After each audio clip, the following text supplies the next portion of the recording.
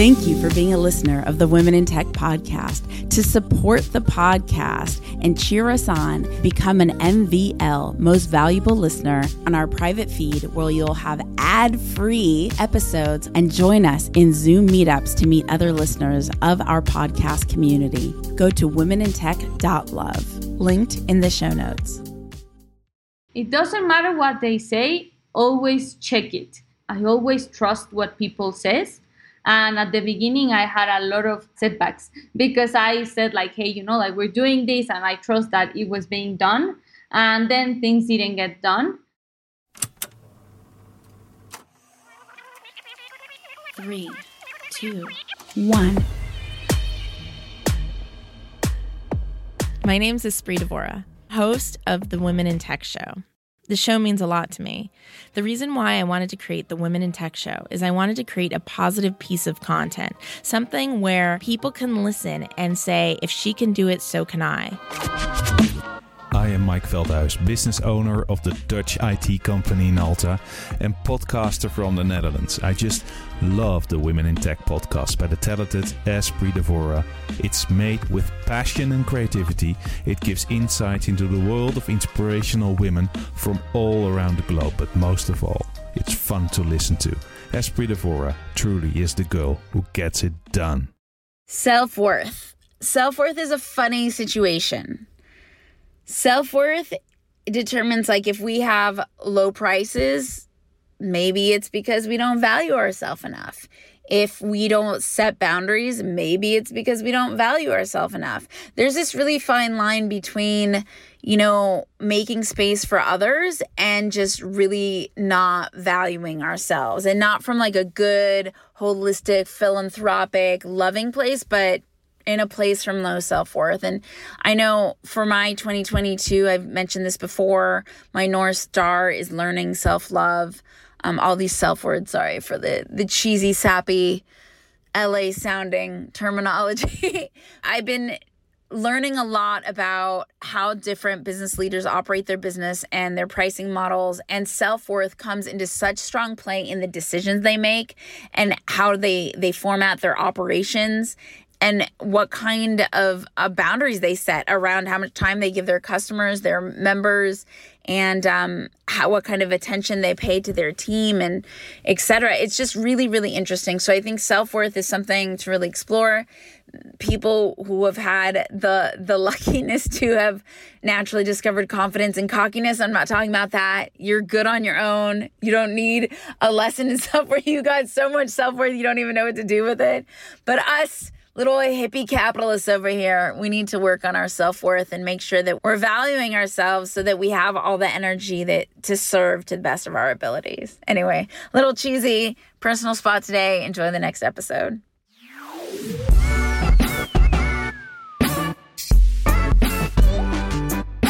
Welcome back to the Women in Tech podcast, celebrating women in tech around the world. So excited for our next guest, Jennifer, coming at us from Mexico. Hello, Jennifer. Hello, Espree. It's so wonderful to be here. Oh, I'm so excited. And I love how we met too. But before we get into that, let's talk about you. Tell us a little bit about who you are and what you do. Perfect. I am Jennifer, and I'm the CEO and co-founder at OkBoy. We are a startup focusing in giving back time to people by having an awesome experience automating their homes. And we met through a 10K program by this amazing entrepreneur named Kay. Tell us a little bit about it. What is your experience with his program? Oh, so far I have loved it. I got into it because I want to do more with the time that I've got and, find balance between family and startup and fundraising and all of that. So I was really excited to get more tricks on how to be more productive. So far, great experience. And they've actually delivered every single thing that I expected out of the program. It's been amazing. If you want to check out what both Jennifer and I are involved in, go to radreads.co. That's radreads.co. Did I say CEO? .co. And we'll include it in the show notes as well. So Jennifer, tell us a little bit about when you first became interested in technology and business. Oh, so far, so long time ago. I was just graduating from university, and I started doing a lot of social impact activities. And after, I guess, like a year, I thought like, oh my God, this cannot grow. Like you cannot impact that many people at once. And there, I started talking to a lot of friends that were in tech, and I just got like seriously into it. I loved it. I loved the impact. I loved how scalable it could be. And yeah, I think that was my first contact. We started a company creating software development for some countries, Sweden in one of them. And from there, we wanted to do our own products, and we started gassing. And fast forward, now I'm in OKBoy. But yeah, that was first contact with tech. What would you say has been in your growing journey? What has been an obstacle you've successfully overcome, and how did you overcome it? I think the biggest obstacle so far has been, like hearing all those no's that you always hear, like when you're a startup, and when the last startup I founded, it was a hardware company. So we got a lot of no's. People, it's super scared with hardware. They don't understand it. It's really hard to scale. That's true. But yeah, I think the no's, like the idea of pitching and giving yourself into like everyone so you can get fundraising or you can get the best talent. And yeah, you just have to have thick skin, keep on trying. And that's how I successfully changed my mind through no's, because at the beginning I was really sad about them. But now, I just take a no and I say like, oh, okay, yeah, well, I'll keep on trying. And was your last company your first company? Yes, it was my first company where we fundraised and we actually like shipped the product. And yeah, it was very exciting. It closed last year, no, 2 years ago. And it was hard, with COVID, and we couldn't fundraise Series A. And yeah, a lot of lessons learned. What's the fundraising process been like? What was it like before? And are you fundraising again for this company? I'm fundraising. Actually, I'm starting this month to fundraise again. 1 year ago, we closed a round of $1 million to start like the whole vision we had. And in my previous company, it was really, really, really tough to fundraise for hardware. That was my experience. I know some entrepreneurs that do it awesomely. For us, it was really tough. And we got really into the issue of being founded in Mexico and then going after investors in the US. And it was tough that side too. Where did you learn how to fundraise? Raising $1 million is not easy. Did you do that on your own, or did you do it with your co-founders? Actually, that's a very good story. It was like, like everything aligned. I was just going out of Gassen, and we were discussing about, like how could we scale Gassen if we didn't have hardware, and like all the purpose that we had in terms of transparency and an awesome service. So yeah, with my co-founders and with some previous investors that we had, we discussed it and we talked about how could we scale a new company based in different technologies. And yeah, that's how we did it. And what would you say was the most successful thing you did in fundraising? What really worked? I think follow-up. Follow-up, it's the best. When you fundraise and you see, like you have to be very consistent on the info you're sharing. You have to be very transparent on like where are you going, and you have to be very honest on how you see the future in your company, in your team, in your investors. And I think that really worked for us. We were just simply like, this is what we want to do. This is the money that we need. This is where it's going to take us, and follow up all the time, following up with them. Did you have a specific contact management system you used to organize your communication with investors and follow up? Right now, we only do mailing with them, through MailChimp. In terms of the funnel, we are going to use Airtable. that right now, like, we have so many Airtables about investors and so on. So we just go through them. We select the ones that we believe are like a very good fit to us, and we start funneling in Pipedrive. In Pipedrive, I have Pipedrive. Yeah, I use that. I love it. It's Estonian company. I think there's so many people who don't effectively manage their relationships. So how do you handle things with fluidity utilizing Pipedrive? So everybody that's going out there, either trying to build up their customer base or investors or whatever it is that they're doing to build relationships, what's the best process in utilizing Pipedrive? I think the thing that I like the most about Pipedrive is that you can create your own funnel, and you can select how many days does each stage look like. What are the next steps that you want to do. You can add documents. You can even connect your email. So for me, I first do that. I create the funnel. I set up the days that I believe each stage should have. And then with Pipedrive, it's very simple to, by colors, check if there's a deal that it's rotten, that shouldn't be there, that's still there. So that way you can change through the whole funnel. And in terms of management, from there, I just take out the emails and I send an email through MailChimp. I know Pipedrive, you can do that in there. I don't do it because I already have the design and everything on MailChimp. But yeah, I mean, you can, if you wouldn't want to do that there, you can also do it other ways. Also, the very nice thing about Pipedrive is that you can send documents. So in case you wanted to send some documents for them to read, for them to sign, for them to agree on, that's something that you can do too. So yeah, that's how we've managed so far. Another great new startup that came out is called Relatable. So definitely check out Relatable, and we'll include it in the show notes. It's by the founder who created Contactually. So pretty exciting. Where's your company today? How many people do you have on your team? And then where would you all like to go? What's your vision of where you'd like to go?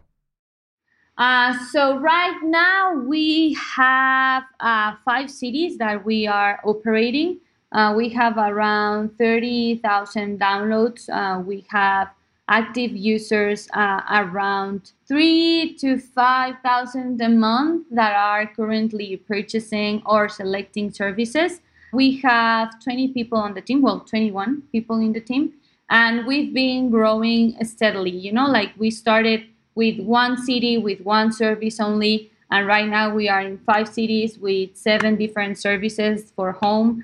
And we plan in our future just to be the first spot or the first place to go to when you want to automate any service at your home, being the cleaning, the garden, everything from gas that you need, water, paying all your receipts. And we want people to trust in one place all their budget, where they can share the budget with their family, and be just a place where they can share content on how to be more happy. And we always say, happy homes, happy lives, and that's part of our mottos. The biggest problem I have with your company is that you're not in the US. Why are you so mean?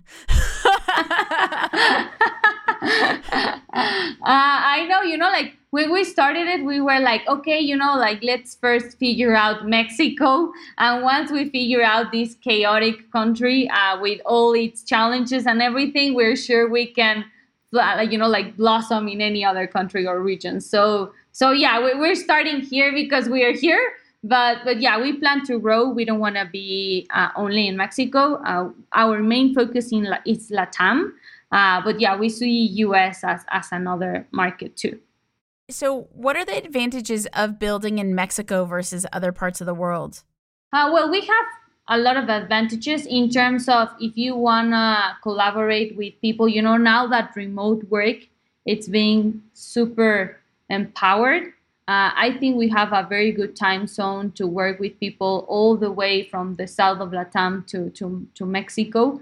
And, the pricing, it's a thing that I would say that it's very interesting. We have incredible engineers at a very fair price. Another thing, I think it's the culture itself. Here in Mexico, we are super hard workers, but like we also know how to have fun, and we make very good teams in terms of a sense of purpose and being together, and like just also building good relationships. So that I would say it's very nice in terms of building teams here in Mexico. About the market, like we are digitalizing ourselves. Like we were way behind the US or Canada or Europe, and right now we are actually growing. So there's tons of opportunities. Actually, you can see it by the fintech scenario in Mexico. Like there's so many fintech companies right now because they are democratizing the access to credit or to financial. So yeah, that's been very helpful. I think that as a region, we'll be growing a lot in the next couple of years. Going from having a hardware company to the company you have now, what's been some significant pros and cons of hardware versus a non-hardware tech company? What do you like really love about hardware that you don't have? And then what do you love that you have now that you didn't have with hardware? I think hardware is like a bittersweet story of love and hate for me. I love it because the impact you get, and you stay at the home. My previous company, we did actually smart metering for stationary tanks, so you can buy propane, and like we wanted to give all this transparency and a better service, so people really know that they're getting what they're paying. And from that part, the idea of actually shipping a product and the people being super excited and happy about the product, and people in Argentina shared for us a video like, hey, we're using your product, we're so happy about it. And that part, it's amazing, like that contact. But to be honest, I love software. Like I really like the sweet things about hardware, but the tough things about hardware are like really, really tough. Right now the shortage, it hurt us a lot 2 years ago. I cannot even imagine how hard it is right now because it's getting even worse than worse than worse. And for us, it was a nightmare. So here in software, like software is so reliable, like if you get a problem, if something is not working, you go to your servers, you go to your team, and your engineers are always like on top of it, and it's gonna get fixed. Give us like 1 hour, and that will be it. But in hardware, if you had an issue, like oof, it's painful because first you have to discover what the issue is. It's not like something that you can figure out just by running the code. Like you actually have to test what is not working. So that part was very painful. Certifications too, like they're a pain. In software, you don't have that. Like, you just make it safe and that's it. And you don't have to be certified by 33 companies different around the world telling you that your product is safe to use. So yeah, I think those are like bittersweet things about hardware, software. And what has been both, so many people idolize being a founder, especially with the movies and TV and all this kind of stuff. I've been a founder the majority of my career. What are some of the pros and cons for you being a founder? And do you notice that there's certain advantages in being an entrepreneur in Mexico versus other places of the world? Okay, so about pros of being a founder, I think like the thing that I love the most about being a founder is the sense of responsibility and impact that you get not only through all the things that you're building, but also through the team that you watch grow and all the opportunities that you can open to your customers, to your alliances, to your team.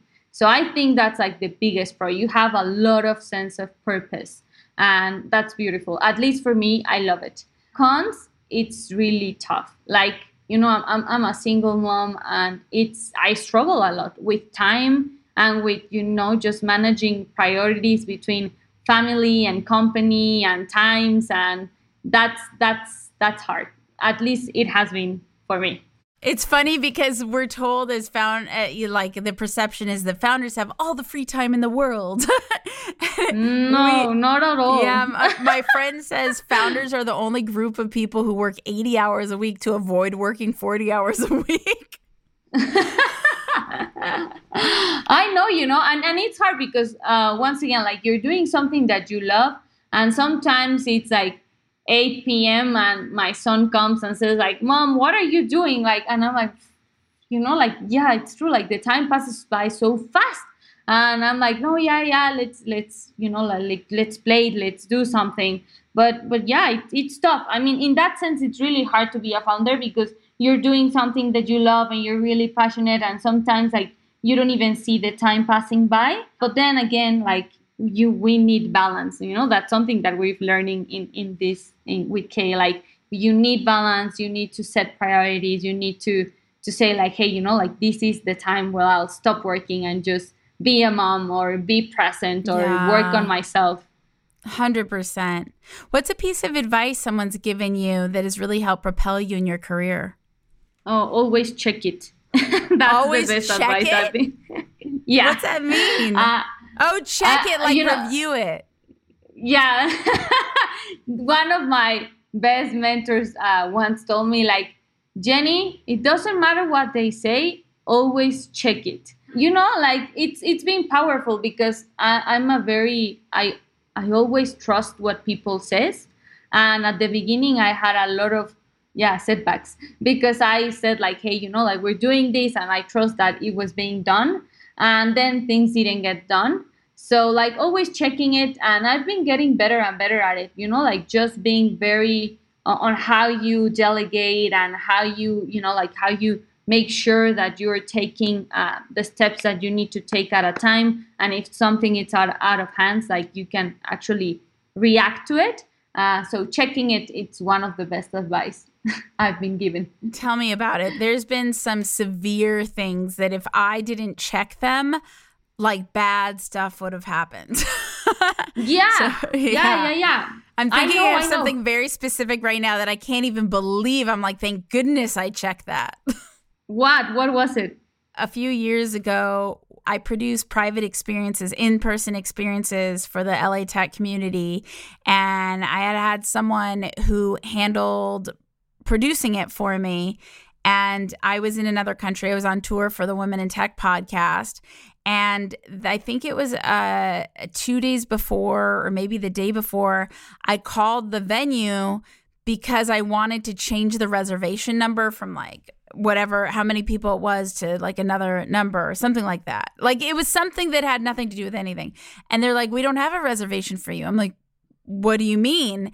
They're like, yeah, there's nothing here. I'm like, what do you mean? And so I checked and something was done wrong, So yeah, luckily I've discovered it in time to go to everybody that was attending and say, hey, there's not something. So they didn't drive. It was a thing that was like an hour and a half outside of the city. So thank goodness. Oh my God. Yeah. A lot of people would have been mad. Yeah. Oh, I couldn't even believe it. I'm like, what? Check it, like always. It works. No, you know what? It's not even checking it. I mean, it is checking it, but it's not checking it as in like check each thing. It's as entrepreneurs, I think the thing that doesn't get talked about enough is how crucial it is to have phenomenal processes with checklists in place. So mistakes like this just like get mitigated, because if you have a checklist with the process in place, you could just see if something wasn't checked off, like confirmation for an event. I know processes rock. They're hard to implement when you're starting, I have to say. Like for example, right now in OK Boy, like we have so many processes that are not yet landed, but because we are changing them literally every month, like let's get better at these, let's get these automated. And I think it's a challenge at the beginning, but it's something that you should be always working on, like having processes and checking on the most important things that will actually move the needle. I think those are like priorities you cannot forget as a founder. Yeah, totally agree. Speaking of checklists, there's this tool that I found. I haven't started using it yet, but it looks really cool, called Checkly. I think it's CHECKLI, Checkly. I'll look it up too to make sure I have that right, and we'll include it in the show notes. It's random. I don't know who created it, and I haven't used it, but it looks really cool. What's your favorite tool? It could be a website, mobile app. What's your favorite one? Oh, lately I'm in love with Data Studio. Studio? Yeah. I know it doesn't seem like a very awesome tool, but for us, it has given us so many visuals on how we are and like all the services that we are finishing and, all the important metrics of our company. So yeah, Data Studio, I have to say, like right now, I'm loving it. And Data Studio by Google, right? Yeah, correct. And yes, Checkly was checkly.com. So we'll include everything in the show notes. What is somebody is a must follow that you recommend? It could be a podcast, can be a YouTuber, someone on Twitter, Instagram, anything. Who's a must follow? I love Ben Horowitz. I think he always shares things like so random. But some of them are like very interesting data, even more for co-founders. And some other are just like random stuff, but I really like his style. And what is a book that you recommend we read? Right now I'm reading, Atomic Habits. I really like it. Ooh, that's James the previous Clear. one. No, but look up the culture book. Look up the culture. I'm curious.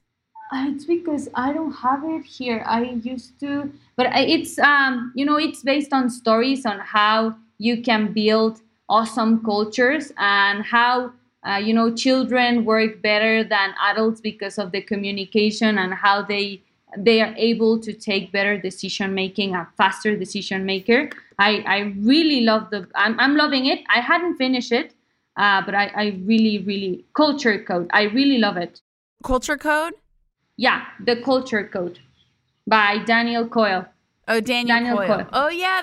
I have heard of that. The Culture Code by Daniel Coyle. Awesome. Is there anything that comes to mind that you wanted to share that you haven't shared? Yeah, so many things. Like, something that I've learned and an answer that I didn't give you is that sometimes people tell you like, hey, you're in Mexico, how hard it is, how easy it is. And I think right now they're going to be like very challenging moments for everyone, no matter the region. So like, let's just keep on helping each other and let's just create ecosystems and places where you can share and grow and connect. So yeah, as women or as co-founders or as, startups that are building the next great thing that can actually help a lot of people, keep just being together. I think that's been very helpful for me. All the communities that I've been at and all the doors that you can open for people that might be starting, that's maybe not important to you, but as you grow older and as you fundraise more and you help more, you realize that it's a lot of impact for those that are only starting. How can people connect with you? I'm in Twitter at Jen Reynap. You can search me with JENNREYNAP at Twitter. Perfect. Oh, and we have tons of people listening around the world. If there's one thing that we could do to support and accelerate your success, what would that be? Share with any friend that you have in Mexico that OkBoy, it's the best experience to automate all the services at their home. That would be great. Thank you so much for hanging out with the Women in Tech podcast. To connect and collaborate with more amazing women in tech around the world, remember, go to the Women in Tech community at womenintechvip.com. That's womenintechvip.com. Say hello on social at Women in Tech Show on Twitter, on Instagram, on Facebook. I will see you, talk to you, all the things in the next episode. Bye. Bye, everyone. Jennifer Reina. I'm CEO and co-founder at OkBoy. We are automating all the home services and payments with an awesome experience. We are based in Mexico, in Guadalajara, and you are listening to Women in Tech. The Women in Tech podcast is hosted and produced by me, Esprit Devora, with help from Janice Geronimo. Edited by Corey Jennings. Production and voiceover by Adam Carroll. And music from Jay Huffman Live and Epidemic Sound. The Women in Tech podcast is a wearetech.fm production. Thank you for being a listener of the Women in Tech podcast. To support the podcast and cheer us on, become an MVL, Most Valuable Listener, go to womenintech.love, linked in the show notes.